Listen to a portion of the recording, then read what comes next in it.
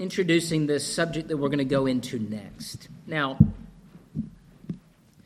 we move in the sermon from a topic that is somewhat difficult, some might say inscrutable, to interpret to a subject that is morally difficult to apply in terms of marriage, family, the establishment, the maintenance, the promotion of a godly home. I think it can be said, easier said than done. Now, I will give you a personal anecdote in a moment, but I want to open in prayer, and then we'll get started, and we're going to move.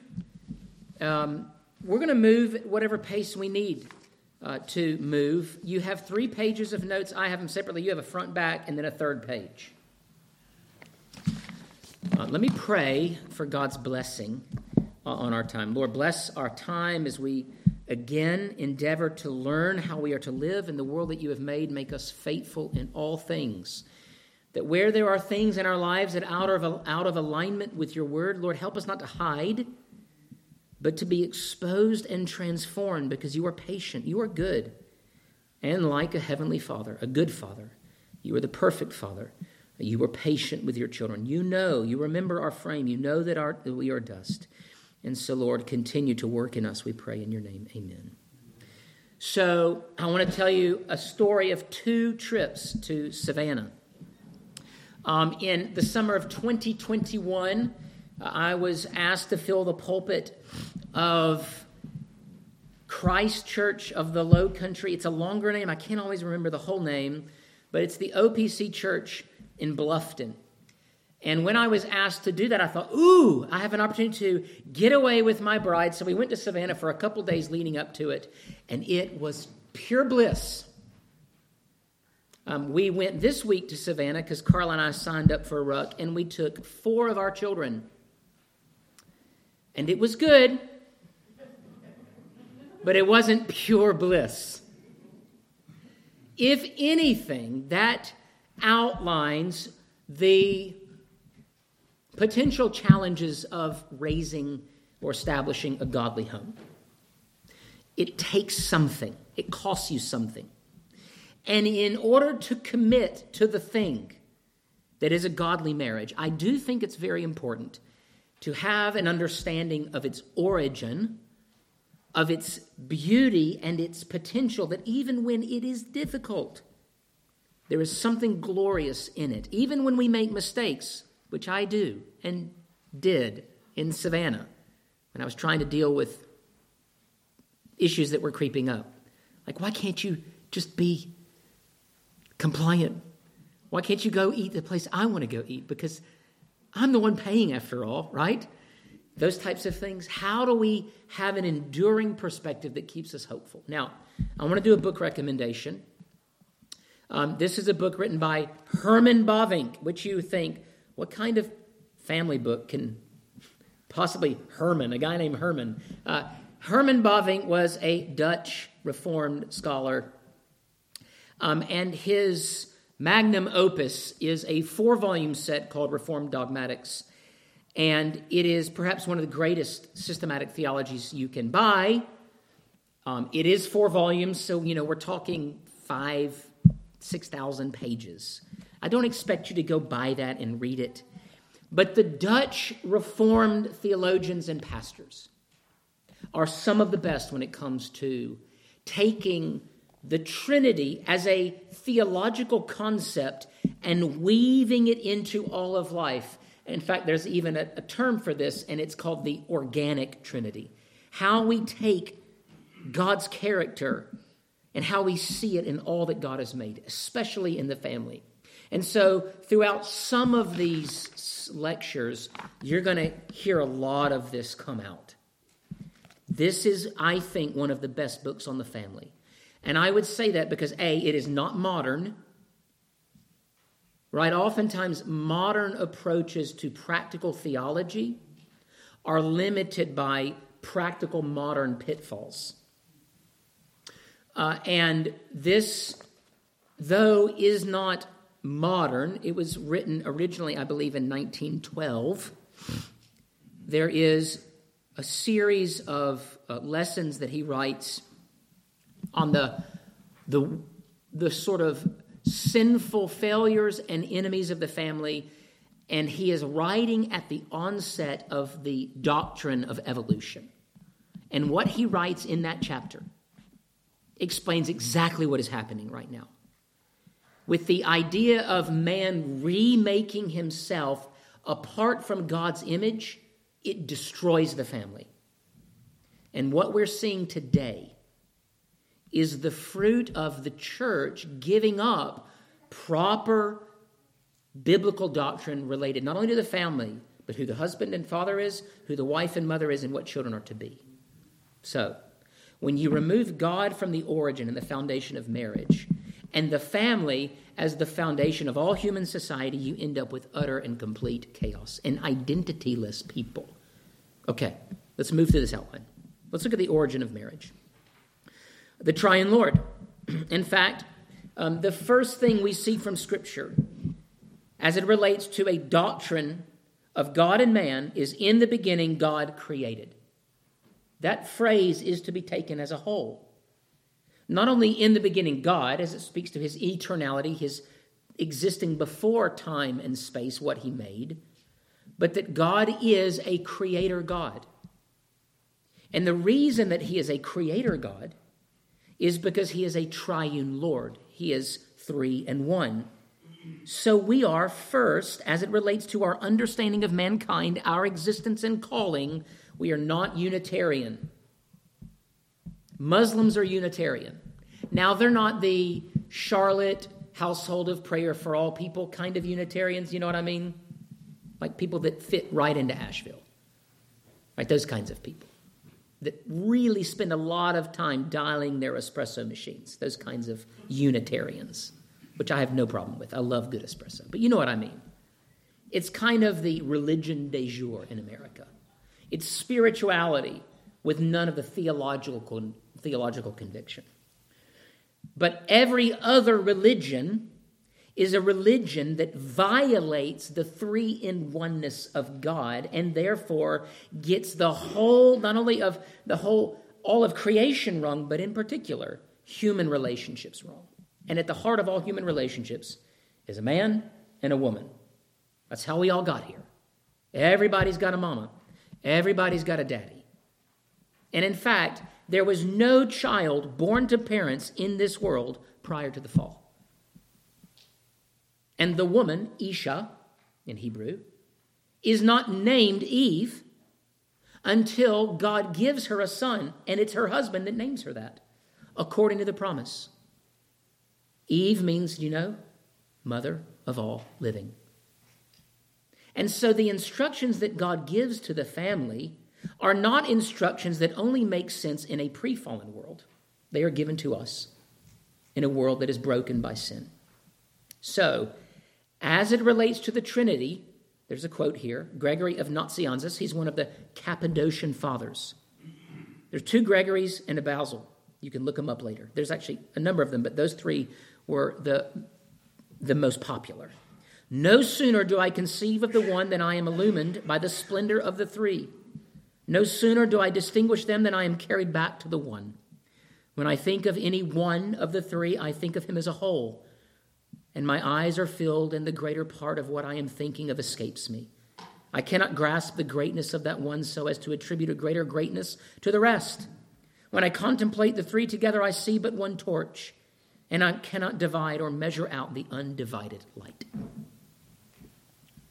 Now, the reason I think this is important as it relates to the identity and the nature and the beauty and the glory of each of the persons that make up the family is that though there is in the economy the carrying out of authority in the family, husband, wife, child, as it relates to their value, the worth of their being, their identity, they are one, each made after the image and likeness of God. And it is not until there is a family that we have the fullness of the reflection of the image of God.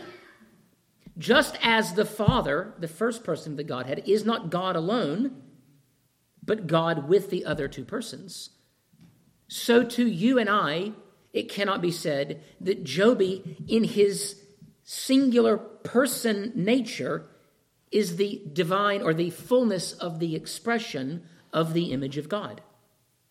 Do you follow me? Is that a little weird, philosophical? The glory of the Triune Lord, as I write, must infect our thoughts and permeate our own sense of origin, being, purpose, and calling. And there is no better evidence of the three-person God in our hearts than the relationship of men. Maybe I should rephrase that. The greatest evidence of it is that it is biblically taught. The way we experience it is woven into the fabric of the society of men. Why do you think Satan then wishes to disrupt the family? Because when he does so, not only does he destroy one family or a nation or a church, but he disrupts and he distorts our very understanding of God. You'll hear this all the time. I had a horrible father, right? Someone says this. I don't like the idea of God as Father. Where does a child first learn to think of God as Father? Well, from whom? Their earthly fathers. Or the tenderness and submission of our Redeemer in the righteousness of their mother. So, the Triune Lord sits as the fountainhead of all marriages, and not only as fountainhead, but he is the end to which all of our marriages are to attribute glory and honor and praise. We are from them, from him, the persons, one God, and for him. Following? And not only the family, but all creation resounds with this personality and fellowship. Now, Bavinck here I will read, as it relates particularly to the family. The authority of the father, the love of the mother, and the obedience of the child. Already he's offending the egalitarians. I love this. He didn't even know he was offending them. And they're already aggrieved.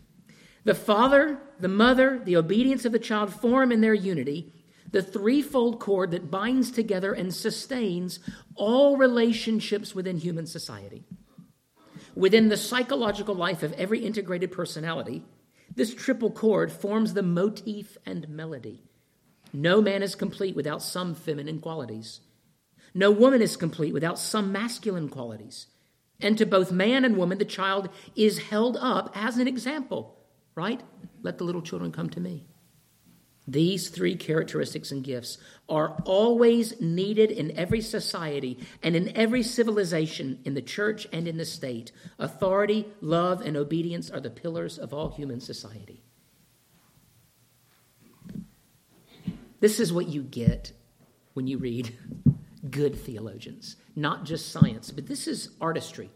This is poetry. He's speaking of the complementary roles, not only that men and women play, right, this whole complementarian idea, but that children play. When I look at my children, even in their being disciplined by me, it teaches me what? Humility under the disciplining hand of God. There are things that I need to be disciplined for by my Heavenly Father. Lord, teach me to be humble, even as I expect the same of my child. Or when I hear my daughter say to her classmate, I heard about this when they were talking about, she said, in my church, we have a lady pastor. And my daughter says, there's no such thing as a lady pastor. I'm like, yes! I didn't actually sit my child down and express to her the dangers of egalitarianism writ large in the church. She just knows what the Bible says about that because I've stated it positively. And out of the mouth of babes and infants, right? So I have things to learn from my wife. I've learned more from my wife in 14, almost 15 years of marriage than of course I've learned it from anyone else. This is why Paul makes it very clear when you're choosing officers for the church that their wives aren't crazy. or out of alignment with the will of God. Because whether you like it or not, that officer, his wife, has his ear. And oftentimes, the person he listens to most is, guess what? The person he has to lay down beside every night. He has to be at peace with her. Now, he can't be spineless. He needs to also be the head of that household. But regardless, he's learning, and so the woman is learning things from her husband. She is looking to him for guidance and help, what we might call servant rulership.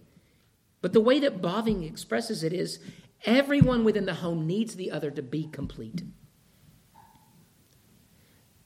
There are things that you miss out on when you do not have the young in your life to teach you what God uses the young to teach you. And not only that, but the family is the center of everything. It is the foundation for all other public memberships. All right, everything else you do, you're leaving your home and you're doing it wearing the name of your father and mother, your surname, which is why the surname is so important. Not hyphenated, not taken, but everyone shares one name, like it or not. Sometimes parents are like, I don't know if I want my kid to wear that name. Not right now. Sometimes kids are like, I don't want to be known by that name. But love it or hate it, we bear the image of God. We have the imprint of his nature stamped upon us. And all creation resounds with that. It's inescapable. And the proof of its inescapability is that the family is always the target of the enemy of the church. Always, always, always, always. Satan knows that better more than a lot of Christians actually know it. And we need to be wise to it. And we need to fight him where the battle wages strongest. In fact, I would argue this. As we were preparing for this,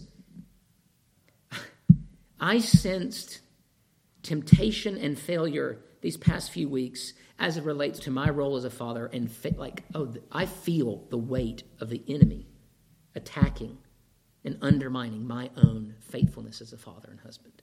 I felt it. You know why? Because that's what Satan wants to disrupt, the fountainhead of moral formation. All right, it's also a divine gift. And when I say divine gift, marriage is, from the beginning, deeply personal and individual. God gives a woman to a man. And it is this that is a pattern of the Father giving to his Son a bride. Now, what bride did the Father give to the second person of the Godhead? The church. Which is why Paul uses marriage in the book of Ephesians as a picture of Christ's love for the church. All of human history is a father giving a son to his son, a bride. So, first, God made man. The first human being, furthermore, was created immediately as a man, neither neuter nor androgynous, but with a specific sex, not gender, but sex, man. And then Bavinck writes, so the woman is the answer to the question that flowed from the man's heart and across his lips. She is the answer to his prayer, the gift God so richly and lovingly bestowed upon him. How did Adam learn what he needed? God did not give it to him at first. Right? He had to wait. And he was learning under the instructive hand of God by the Lord waiting to give to him ish, man, isha, masculine, feminine, man, woman. He waited until the man saw that there was no one fit to be a helper in the task of taking dominion, certainly being fruitful and multiplying. Right? So recently you have this female singer named Miley Cyrus who recently got a divorce, and she's published this new song, how she doesn't need a man to buy her flowers. This song is outlawed in my house to sing or hum at all. Who said that? Kevin. She can get from herself the things that she would otherwise get in a marriage. Well, you can write that song, but it doesn't make it true. Because what is she talking about? things for herself. She's not talking about fruitfulness. And so as Satan has come in and corrupted, and we will talk about the redeeming function of marriage next week. But for now, as it relates to marriage, marriage is this glorious gift that is a reflection of God's own interpersonal relationship. Now, what is it for? Well, marriage is first for companionship. Look at the order. When God gave the woman to Adam, the man, he said, "At last, bone of my bone and flesh of my flesh."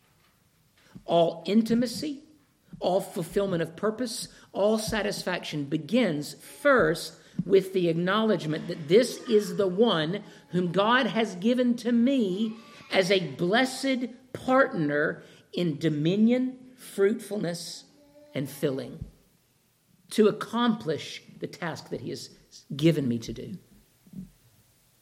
It's companionship. It is not good for man to be alone. God made Adam with a yearning in his soul for companionship that he learned could not be fulfilled by any other creature in all of creation save woman. I mean, what a moment. I remember the first time it came into my mind that this woman is the woman that I want to start a family with. It wasn't, well, I guess this is it. It was, when can I start? Right? That's always the question. When can I start? Now, the answer to that question is once you get married. Or as one man said to a woman as he was seeking to make a physical advance, when is this going to happen? Or what is the way to your marriage bed? Or what is the way to your bed? And she goes, through the chapel, sir. Right? That's the means. That the covenant of marriage stands as the beginning, the middle, and the end of all God's purposes for the family on earth. It starts with a marriage. Marriage is the kicking off point for all of history. And in that moment, God made the church. Right? Woman was created out of the side of man, and when they came together and they formed one membership, you have the family and the church and the state in one unit. And so the family, the church, and the state should all be familial in their expression. And the characteristics of what make the family a family should also exist within the family, the church, and the state, such that we call church fathers fathers. And our politicians, we should call them what? Our legislative fathers. Fathers in the state. Those who are like gentle fathers teaching us how to live. We don't have that because we have moved away. So marriage is for companionship. It's not a job for robots. It is a job for families. And when you have a family that is functioning as God designed, if it is setting the pattern and trajectory for all of life, what you end up with is something far more blessed than it is if it is established or grounded upon something other than the family. Now, one of the testimonies of this is found in the economist John Maynard Keynes. John Maynard Keynes hated his father and was a proponent of and a deviant practice of homosexuality. All homosexuality is deviant. But he promoted it. And as someone who hated the family, what he did is he moved the sort of foundational unit, the Adam Smith wealth of nations. The family is the most fundamental element of economy. John Maynard Keynes says it's not the family, it's what? It's the state. That's how we ended up with the welfare state. You will have a father. And that father isn't going to be your human father you despise. It's going to be the state. It's going to be the government. But the government isn't just father. It becomes father, mother, tyrant, because it wasn't meant to be that. You are first and foremost a member of a family.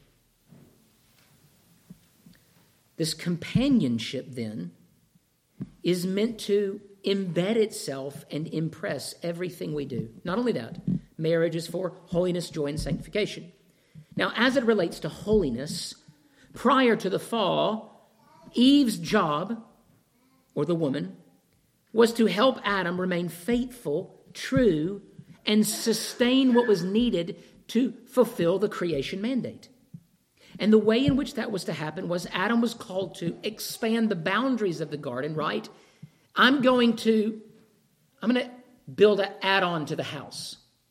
My job is to lay the foundation, to put up the studs, to put in the rock, all of this stuff, and then my wife comes in and she puts in the couch and the throw pillows and the art, and she makes it beautiful. Sweetheart, what color? What color should we paint the walls? Now, I know that there are people that kind of break the rules, as it were, right? We have women who like to swing a hammer. My point is not to say that there are certain things that only men can enjoy, but as it relates to the creation mandate, God gave to Adam the responsibility to expand the garden, and God gave to the woman that which only she could do, which is fill the garden with her husband's help, of course, right? Why we put women now on the front lines is a complete inversion of what God has intended for men. Again, it's a complete disruption of God's order. When I say on the front lines, I actually mean on the front lines. In fact, if there is an expression of evil influence in culture, it is that most of our culture warriors now in the church and outside are all women, almost all of them. Why? Because men can be lazy as it relates to the mandate to go fight the wolves, the monsters, the giants that live outside the walls of the covenant fellowship of the saints and of the family. Now, the husband is to be concerned with the holiness of his wife, and the same in turn, to do the mission. Now, after the fall, this takes oftentimes what can be seen as a negative. There are times where husbands and wives have to actually say, sweetheart, that's not good. Don't do that. Here's what the Bible says. You're in error. That's not fun. Especially when it is done poorly. Right? Where sin hits men is they can become tyrant-like. This is the way it's going to be. This is the way they're going to do it. And they become physical in their expression of their tyranny. Oftentimes, women who are endeavoring to do something good become subversive and are not tyrannical like men, but undermine in a more, not quite so obtuse, but subversive way. Children, you're not clever at all. You just disobey. And I don't mean you're stupid. I just mean you haven't become sophisticated enough because of time. And so holiness is a mission. Not only that, but joy.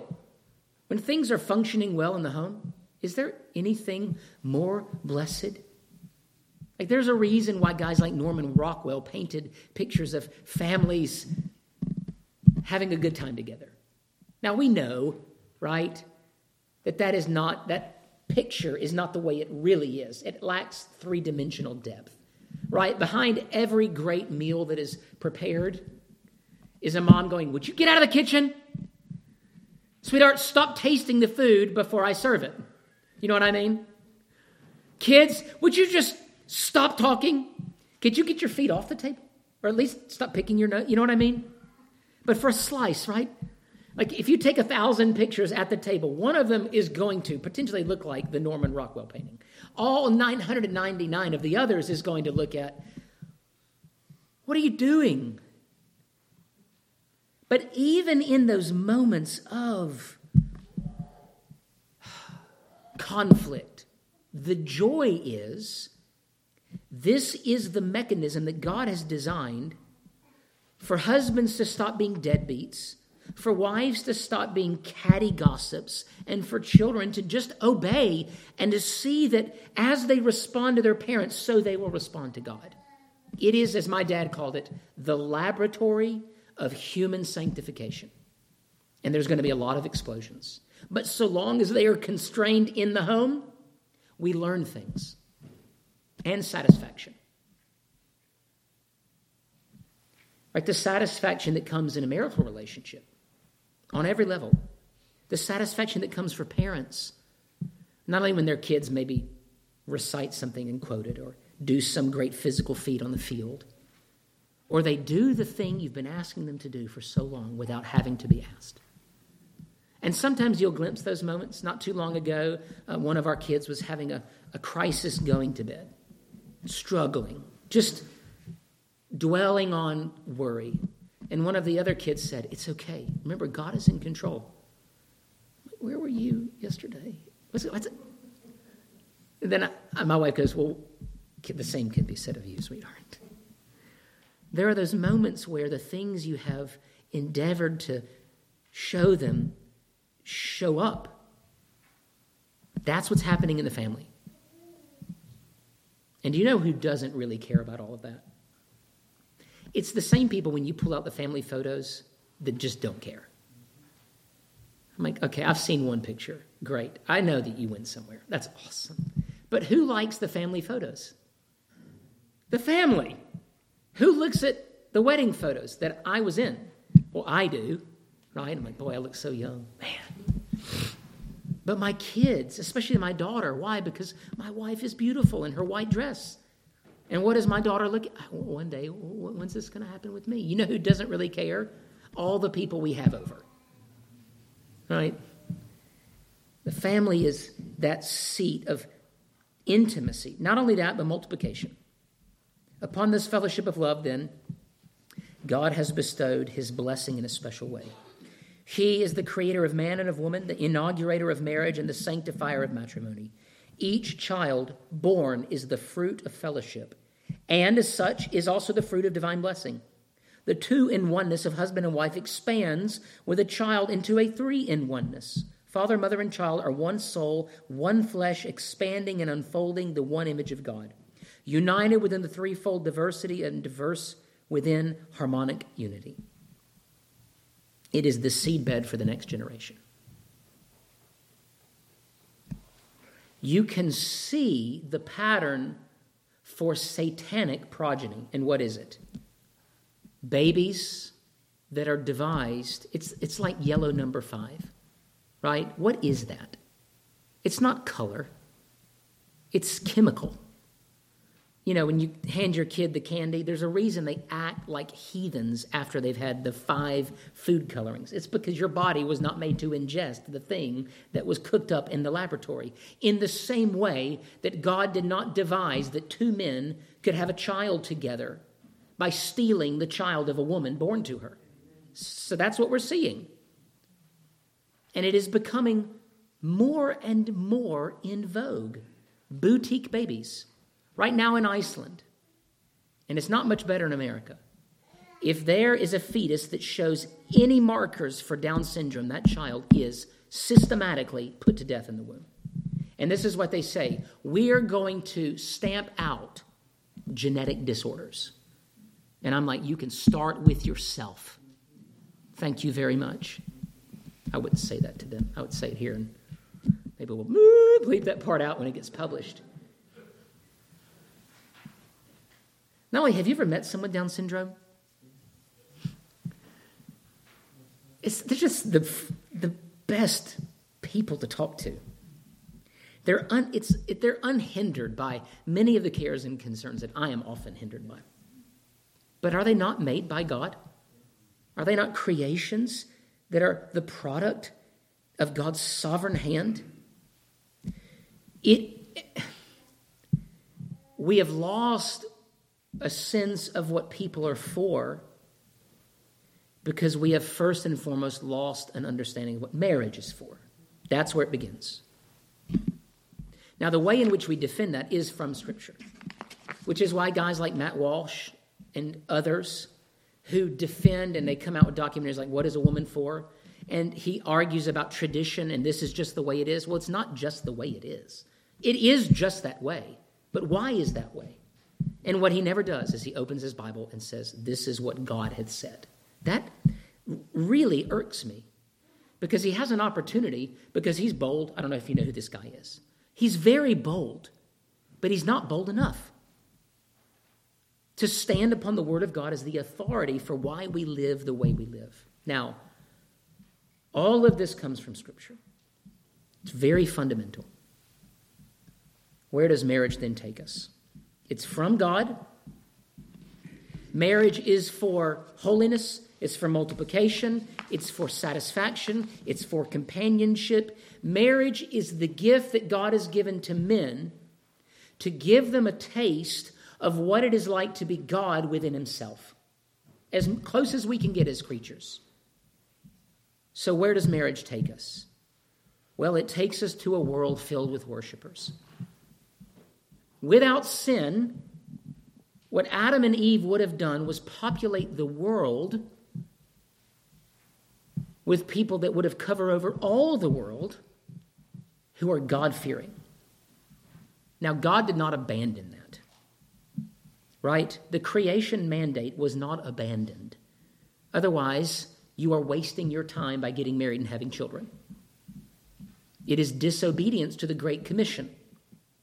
This kind of radical two-kingdom theology is at its very heart, I would argue, almost utilitarian to the point that it resembles something more of the survival of the fittest. Because it abandons the creation mandate. If God's great design is growth only by converts, then no one should get married and have children. But if God's design also includes having covenant children and raising them in the fear and admonition of the Lord, then the Great Commission is fulfilled not just by going out to the highways and hedges and seeking the nations, but while we're doing that, saying to people, fill the world with worshipers, with the equipment that I've given you to do that very thing. And the way in which we do that is that fathers and mothers, or men and women, purpose not only to get married as a high calling, though not all are called to celibacy. In fact, few are. Few are. Most of us rightly should want to and get married. Now, we need to learn the criteria of what a godly husband and a godly wife is. Primarily not so you can have a checklist every time you see a boy or a girl, so that you can be equipped to be godly. Because what God will do is you're pursuing holiness, is he will, because he's sovereign, bring someone into your life and you'll just start walking and going, hey, let's do this thing together. Let's walk together. But the goal then, as Chocolate Knox, he's a guy that does this cross-politics show, is if you're single, get married. If you're married, have kids. And if you have kids, go baptize them. How? Well, what's the best place to meet your spouse? Sure. The place where you want your spouse and you to spend the bulk of your time together with the covenant saints. And it may not be at the church where you worship, right? But a God-fearer. Multiplication isn't just the birds and the bees. In fact, Deuteronomy 6 speaks of this. And these words which I command you today shall be in your heart. You shall teach them diligently to your children and shall talk of them when you sit in your house, when you walk by the way, when you lie down, when you rise up, when you bind them as a sign on your hand, and they shall be frontlets between your eyes. You shall write them on the doorposts of your house and your gates. There are some marriages that have to use the wisdom they have as a couple on children that aren't even their own sometimes, right? When we come into a covenant family together, when you're keeping nursery, I'm not talking about Hillary Clinton, it takes a village, like we're going to take your children and give them to the state. But when your children are here, one of the things I love most is getting to stand back there and the kids come up to me and we're talking. And what I am endeavoring to do is not interrupt the flow of what their parents are doing, but to strengthen the hands of what their parents are trying to do, either in the pulpit or back there, right? Sometimes that means a little bit of covenant community correction, right? You need to stop that. I don't think your parents would like that. There's a place for that. Why? Because we want our children here to move as seamlessly as possible to having to wipe their diapers to having to wipe my diapers. You know what I mean? I want them to be here when I am too old to be when I'm checked out. You know what I mean? One generation shall declare it to another. That is what ends up happening. You just go back to the place you came from. Those of you who've ever cared, like done geriatric care, you know that. And it's not ironic that our church despises the aged. It's because we also despise children. In fact, the great example that we despise our children, I hate to say it, is children's church. I'm not saying it's equivalent to the kids' table, because at least at the kids' table, they're eating the same food. They're just, the other table's too small. With children's church, they're not even eating the same food. It is, in fact, a rejection, and it is an expression of wicked influence within the church. Not only that, but marriage takes us to a world filled with beauty and tenderness. Where do men learn how to treat women? Rightly. When their dad says to them, if I hear you talk back to mom one more time, and if you disrespect her, I'm going to wear you out. Treat your sisters don't touch your sister. Now, I say, your sister can hit you, but don't you ever raise, now she shouldn't be hitting her brother, but we do not raise our hand in violence to women. Amen. Now, let me just say this. Abortion is an expression of masculine violence against the feminine. And that the way it is often couched is women's liberation. It is not liberating. He said that it is a lie, not only for the women or the children, female daughters who would become women, but the majority of these abortions are not only being performed by male doctors, but we have men with power that should be our state fathers who are endorsing this behavior. Where did they learn that? In a family where children are not important. But in a world where the family is central, not only as let me put it this way, if economy comes from family, then it is also for family. So what does an economy look like that is established for the family? An economy that defends generational wealth. And when I mean generational wealth, I don't mean silver spoon. What I mean is taking the money that belongs to parents that they would otherwise be giving to their children, and the state saying, we know how to deal with this better than you do for your children. They don't. They don't.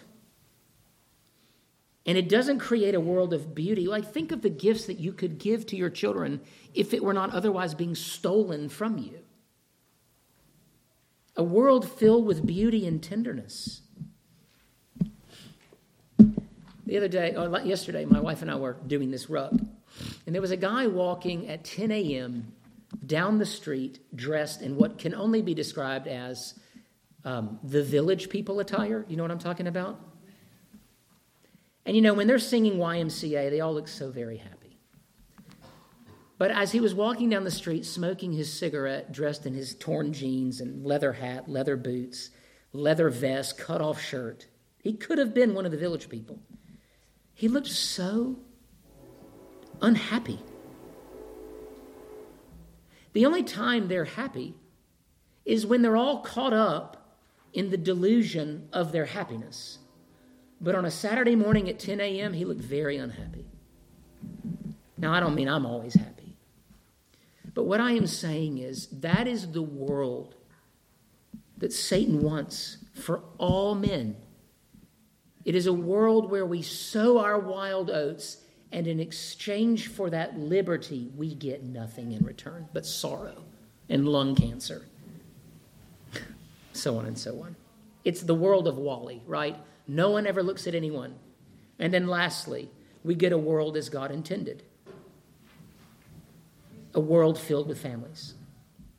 So what will the new heavens and new earth look like? It will look like one big family. Now, Christ says there will be no marriage or giving in marriage in heaven. We will have something that is even greater picture of the intimacy of the Godhead that we cannot even now imagine.